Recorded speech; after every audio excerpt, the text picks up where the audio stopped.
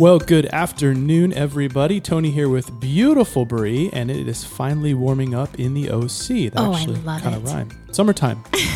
Are we going to the fair this year? No, probably not. Maybe just in the daytime. Yeah, it was pretty sketch last year. Sketch. On a Friday night, okay? So that's a great question. Putting you on the spot. What should moms do this summer with the fair and the beach and all the skin everywhere?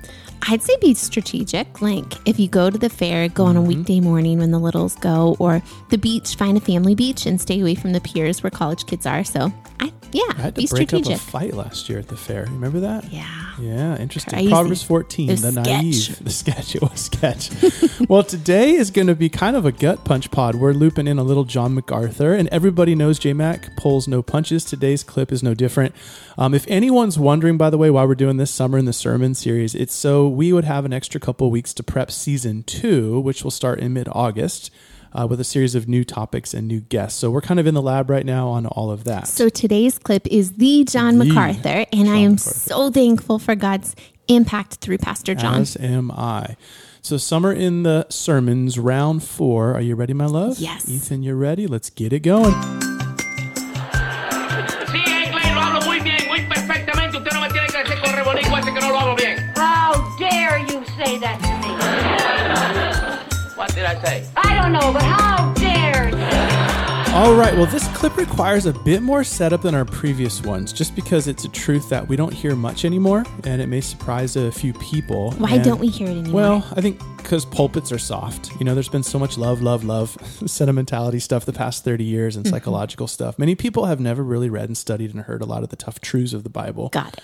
So most people have heard about the Sermon on the Mount, but it is important to understand the backdrop, okay? This massive group of Jewish men and women and Pharisees are thronging to a hillside overlooking the Sea of Galilee. And when and if we get to go back to Israel and take people from the church, we'll go stand there. They've all been operating under this external tradition of Jewish law, which tells them how high to jump, how far to run, and if they do every little jot and tittle of this thing, then they're, air quote, God's special people. But the whole thing's a sham. It's an invention, just a bunch of religiosity invented by the Pharisees, and it's all external. That's the key here, external. So Jesus comes along, this carpenter from Nazareth. He takes the hillside and speaks with authority like they've never heard. And he says, God's not looking at the outside, he's looking at the inside. Amen. And that's the backdrop of this clip from J-Mac. So let's go ahead and go back a few years. This is the iconic MacArthur way back in the late 70s, early 80s, full of energy, lots of passion. In fact, some of you will not even recognize him at this point. But picture 3,000 people, Bibles in their lap, hearing God's word proclaimed with unapologetic boldness. How does all of this new information, how do these Beatitudes relate to the Old Testament? How do they relate to the Judaism extant at that time? How do they relate to what these Jews knew as their system of religion? Jesus said, it isn't God's law I'm setting aside. You've lost God's law in the midst of your tradition, and I'm about to set God's law back in its primary place. And that is precisely what he does in chapter 5, chapter 6, and chapter 7. Now let's see how he goes about it in chapter 5. Look at verse 21 and watch this common occurrence. Ye have heard that it was said by them of old, thou shalt not kill, and whosoever shall kill shall be in danger of judgment. But I say unto you, that whosoever is angry with his brother shall be in danger of judgment. Stop right there. Jesus says, you have heard it said, but I say unto you. Now look at verse 27. You have heard that it was said by them of old, thou shalt not commit adultery. But I say unto you that whosoever looks on a woman to lust after her has committed adultery with her already in his heart. Again he says, you have heard it said, but I say unto you. Look at verse 31. It hath been said, whosoever shall put away his wife, let him give her a writing of divorcement. But I say unto you that whosoever shall put away his wife except for the cause of fornication causes her to commit adultery. Same formula. You've heard it said, but I say. Verse 33. Again, ye have heard that it hath been said by them of old, thou shalt not perjure thyself, but shalt perform unto the Lord thine oaths. But I say unto you, swear not at all. Verse 38. Ye have heard that it hath been said, an eye for an eye, and a tooth for a tooth. But I say unto you, ye shall resist not evil, but whosoever shall smite thee on thy right cheek, turn to him the other also. And finally, in verse 43, ye have heard that it hath been said, thou shalt love thy neighbor and hate thine enemy. But I say unto you, love your enemies. Now listen. 6 specific illustrations. And I want you to get this. We will deal with these separately, and you're going to find them absolutely fascinating as we get into them. But for just an overview, let me tell you this. This series is so critical that it demands a careful look. And we're going to spend our time diligently, carefully, precisely examining every one of these practical, confronting, life-changing principles that our Lord gives. They are really important. They deal with murder. They deal with lust. They deal with divorce. They deal with what you say. They deal with speaking the truth. They deal with retaliation. They deal with loving your enemies. They are really practical. But you must know this to begin with. They all follow a similar pattern. Jesus is saying, your religion teaches you this, but I say unto you. And what he's doing is this. He's not comparing himself with the Old Testament. He's not raising the standard higher than the law of God. He's not talking about what Moses said. He's not talking about what the Old Testament said. He's not talking about what God said. He's talking about what their religious system taught them. And he's saying, your standard is too low. You only worry about murder. God looks at the heart and says, if there's hate there, it's the same thing. You only worry about fornication. God says if there's lust in the heart, it's the same thing.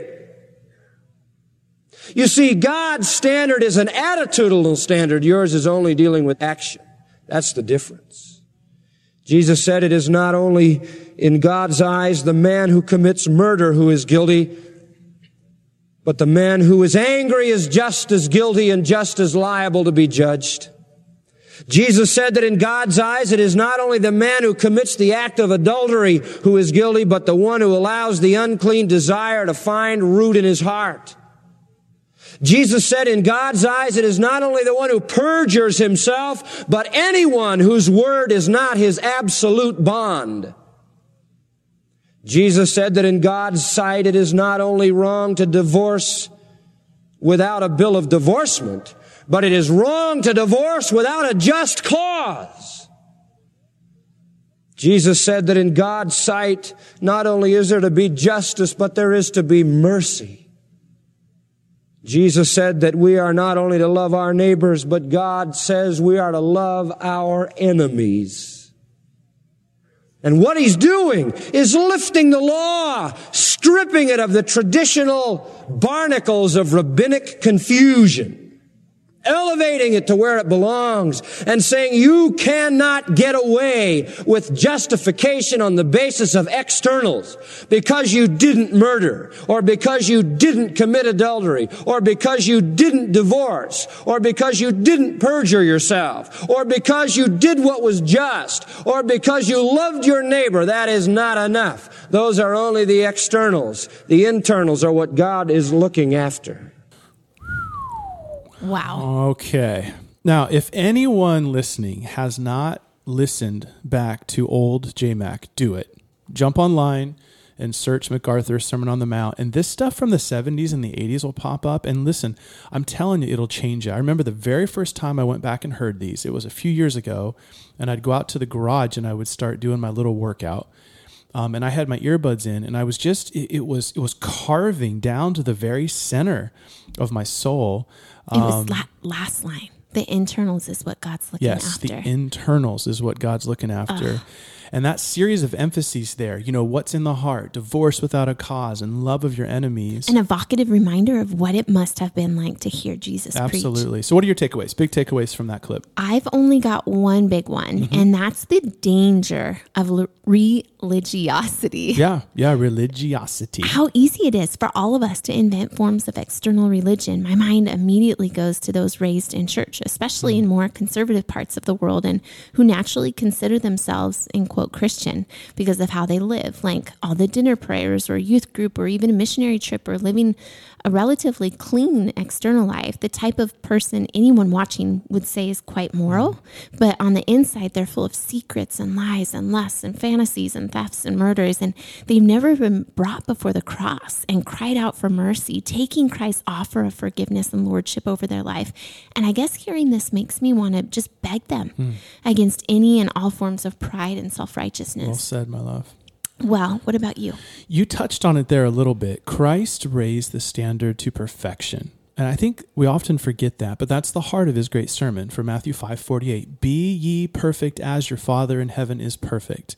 And he was driving out any sense of self there, any sense of self-ability, self-reliance, self-esteem, self-determination. And he's forcing everyone listening to throw their hands up and acknowledge their need. You know, I'm the sinner and I need a savior. So how does the sermon inform us once we have repented and received? Right. Well, I think it starts, like we're talking about, as the entrance qualification. You got to throw your hands up and say, I'm the sinner. And then immediately it becomes the standard representation of the believer, of the new Christian, right? So it's like, here's the bar. You're never going to meet it without Christ. But then in Christ, it becomes a beautiful guidepost, the roadmap and the manifesto for how a kingdom citizen should live. And later, Paul calls that the law of Christ or the royal law of love, and James the law of liberty. The whole idea is that Christ turns us from externals to internals, and we love from the heart, and we fulfill the law in doing so. Amen. It's such a conviction and encouragement. It is. So one last time, you know, if you're listening today, and this is the first kind of sneak peek you've ever had of a John MacArthur clip from the late 70s and early 80s, go all the way back 45, 50 years now and hit play, put some earbuds in because there'll be a whole bunch of yelling. And if you're at the gym, everyone will start looking, but man, it'll fire you up. It'll transform your heart. I guarantee that it'll bless you and it will transform you. Let's pray. Heavenly Father, today we have been reminded about the law and grace and how your law showcases our inability and it drives us to our knees. But then grace picks us up and ushers us forward to live the life in Christ we never could have lived on our own. So help us all to be kingdom citizens, joyful, selfless, prayerful, and rejoicing. We ask that you would do this in Jesus' name. Amen. Date Night fam, we are so thankful for you. Have a blessed week in the Lord, and we will chat again in a week. We are grateful to Big E, our producer, all our friends at Mission Bible, and until next time, keep living for the gospel and fighting for the family.